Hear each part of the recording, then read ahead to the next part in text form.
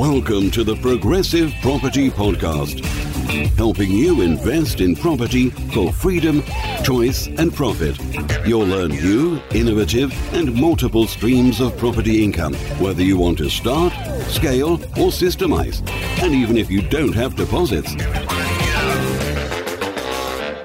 Hi, Kevin McDonald here, and welcome to the Progressive Property Podcast.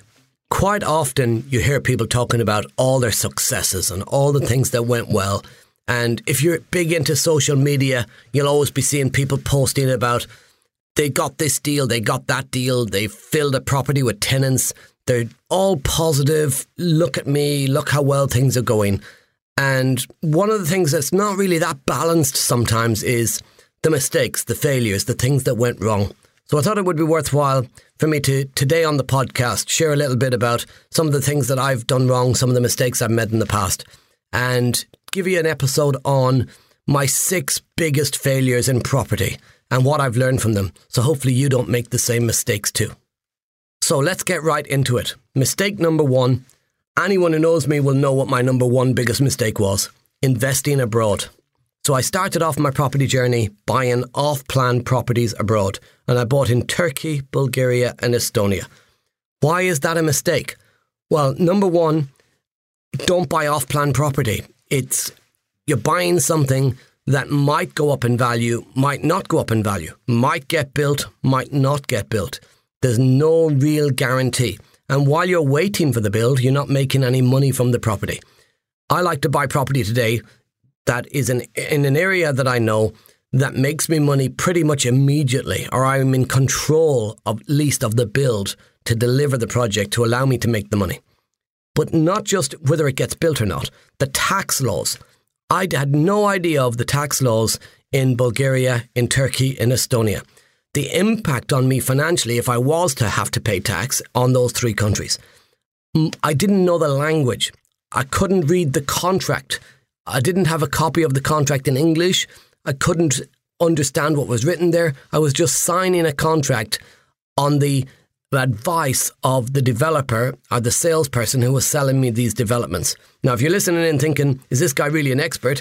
This was before I was an expert. This was at the right beginning of my property journey. The distance, my thought process in my head when buying abroad was that I would have holiday homes. So I had a beach apartment in Turkey, a ski resort in Bulgaria, and a property basically in the countryside overlooking a lake in Estonia. And I had holidays for life. But reality is, would I really want a holiday in those places for the rest of my life? This is what I think you should be doing, and what I do today is I invest in UK property, I build up cash flow, and then I go away on holidays and I stay in a 5-star hotel somewhere where I get my food cooked for me, I get my room cleaned for me, and I don't have to worry about anything to do with that property. I'm not worried about the maintenance. I'm not worried about anything to do with the property. While if you've got your own property abroad and you go to holiday there, you got to do your own cooking, you got to do your own cleaning. You're going to spend your holiday probably doing repairs and maintenance and small odd jobs instead of enjoying your time off work. So mistake number 1, failure number 1, investing abroad. Stay local, invest in what you know, build cash flow right here in the UK. Or if you're listening in from abroad, build cash flow in whichever country you live in, because that's where you live. Mistake number 2. When I did start doing property deals here in the UK, I tried to do all my own refurbs. So I was ripping the property out, ripping out the kitchens, ripping out the bathrooms, taking up the carpets, filling the skip, pulling the wallpaper off the walls, repainting it, trying to fit new bathrooms, new kitchens, doing whatever jobs I could possibly do myself, and just outsourcing the bits that I literally didn't know how to do.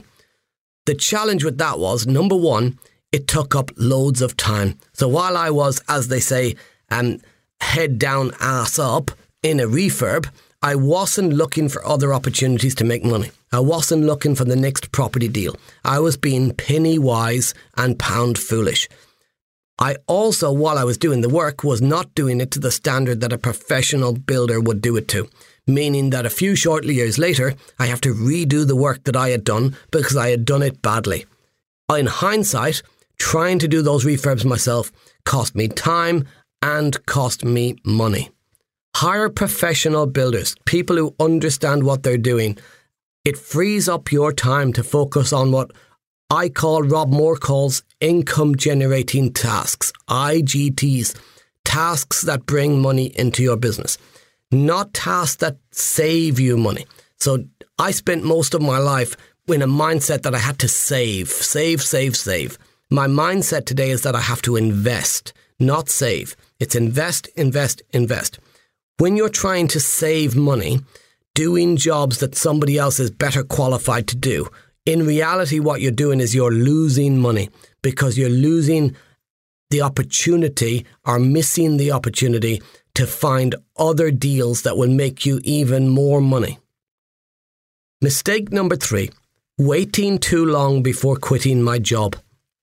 So because I was in massive debt when I started out in property, and because I had made a few mistakes when I started, and my initial focus was on cash flow and replacing my income. Now, my income was about £2,750 a month, and I thought if I get to £3,000 a month, I'll quit my job. But then I got to £3,000 a month, and that negative fear started coming into my head about, if I quit now, will it all go wrong? Will I make mistakes? Will I regret quitting my job? So what I thought I'll do is I'll stay in my job and I'll double my income. So I did, and I doubled it to $6,000 a month. And then I still had the same fear. What if I quit and it all goes wrong? What if it doesn't last?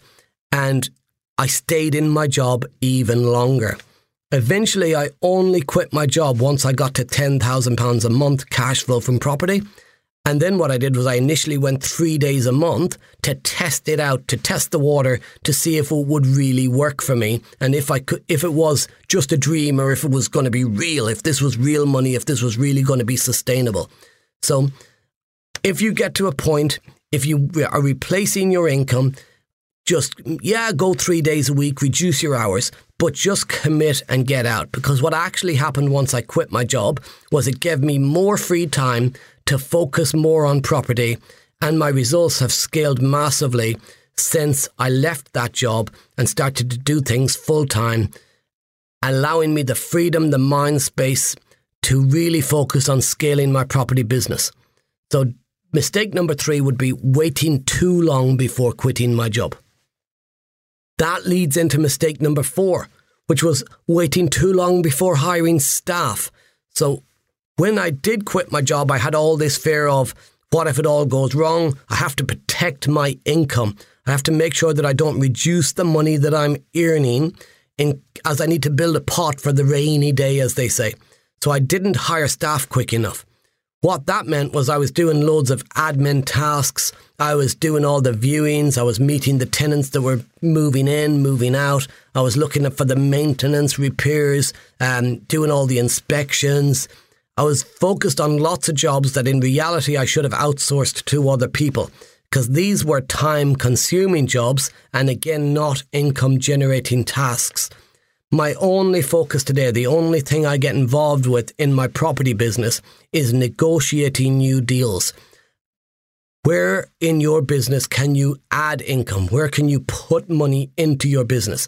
So speaking to joint venture partners, people who want to invest money into your business or to invest money with you in property deals. In negotiating property purchases or negotiating contracts on rent-to-rents or lease options with homeowners. That's where my focus is today in my property business.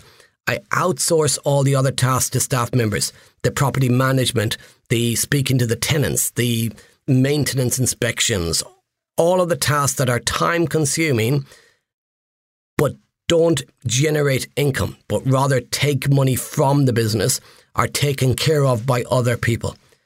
Had I hired staff sooner, I would have been able to scale my business bigger and quicker because it allowed me to just focus on the income generating tasks much sooner than I did. A staff member should be in a role where they can earn their own income. So any member of staff that you hire, make sure they're in a job where they can either save you the income, or you can make more than their income with the free time you create for yourself, or they actually generate their own income. So they're in a role like marketing or sales where they'll bring in the amount of money or more, and ideally more, than the cost of their wage. Had I brought staff members into my business quicker, I would have had a higher income due to the jobs that they would have been doing and the free time for what I could have done to bring in more income to the business. Leads on from the not hiring staff quick enough. Mistake number 5 is when I did hire the staff, not having a clear system to check their work. So I put staff into roles initially and let them get on with the job. They got an induction, they got shown what to do, but because we were scaling quite quick, they then, once they were shown what to do, were left to run that job and do it themselves. That meant that I over-trusted them too soon, and each person had an individual role. That led to some staff taking advantage of the opportunity. So, for instance, I had one person whose job was to do all the property inspections and to do all the tenant viewings and all the rent chasing, so collecting rent that had been missed. What this led to was that this staff member would maybe be out and about the town all day, every day, doing supposed inspections, but what we realised eventually was that he may have been filling in some of the inspection sheets, saying the inspections were done, but not actually doing the inspection. So I brought a system into my business now where every second month a different person has to go to do the inspection, and randomly once a month I drop into different properties, but I don't tell my staff members which ones I'm going to be visiting. So I'll just do a drop-in onto HMO properties. Now, on single lets, you've got to book an inspection, but on HMOs, you can visit the communal areas, the kitchens, the bathrooms, without any notice. You can't enter the tenant's bedroom, but you can visit the communal spaces. So I will drop in unannounced to some of the properties without even telling my staff members. So spot checking them basically to make sure that what they're doing is verified and proven that it's done in the right way. The person who was responsible for doing all the tenant viewings, we had a once a month meeting in our office where we would go through what was happening with the business. Sometimes because of how we scaled too quick, those meetings were let to slip and them didn't happen. Now we make sure that every single month that meeting has to happen because it's the one place where we get to have an overview of the business. The staff member that I wasn't really keeping an eye on that was doing all the viewings, he actually had rented some rooms out to people and was identifying to the office that those rooms were empty. And what he was doing was getting that tenant to pay directly to him, robbing me, rather than having the tenant pay through the shop. So we didn't know the room was tenanted because nobody was inspecting that room, only that member of staff. So the new system, meaning that a different person has to view the room every month and that I'll do drop-in spot checks on the property, means that that can not happen again because 2 staff members would have to work together to make it happen, and me doing drop-in spot checks would mean that they wouldn't even risk that because they'd get caught much quicker. Now, I did mention that you can drop into the communal areas of a HMO, but not into the actual rooms. But if you pop into a communal area, you meet a couple of tenants there, you can say to them, how many people live here? Is there any empty rooms? And they can tell you if there's any rooms empty that you believe should be full. If you've got your property with a letting agent been managed by another lettings business, it may be the other side of the country or somewhere, I recommend that you should do inspections as well because you never know. Always check on them. Go and have a look. Be sure that the rooms that they say are empty.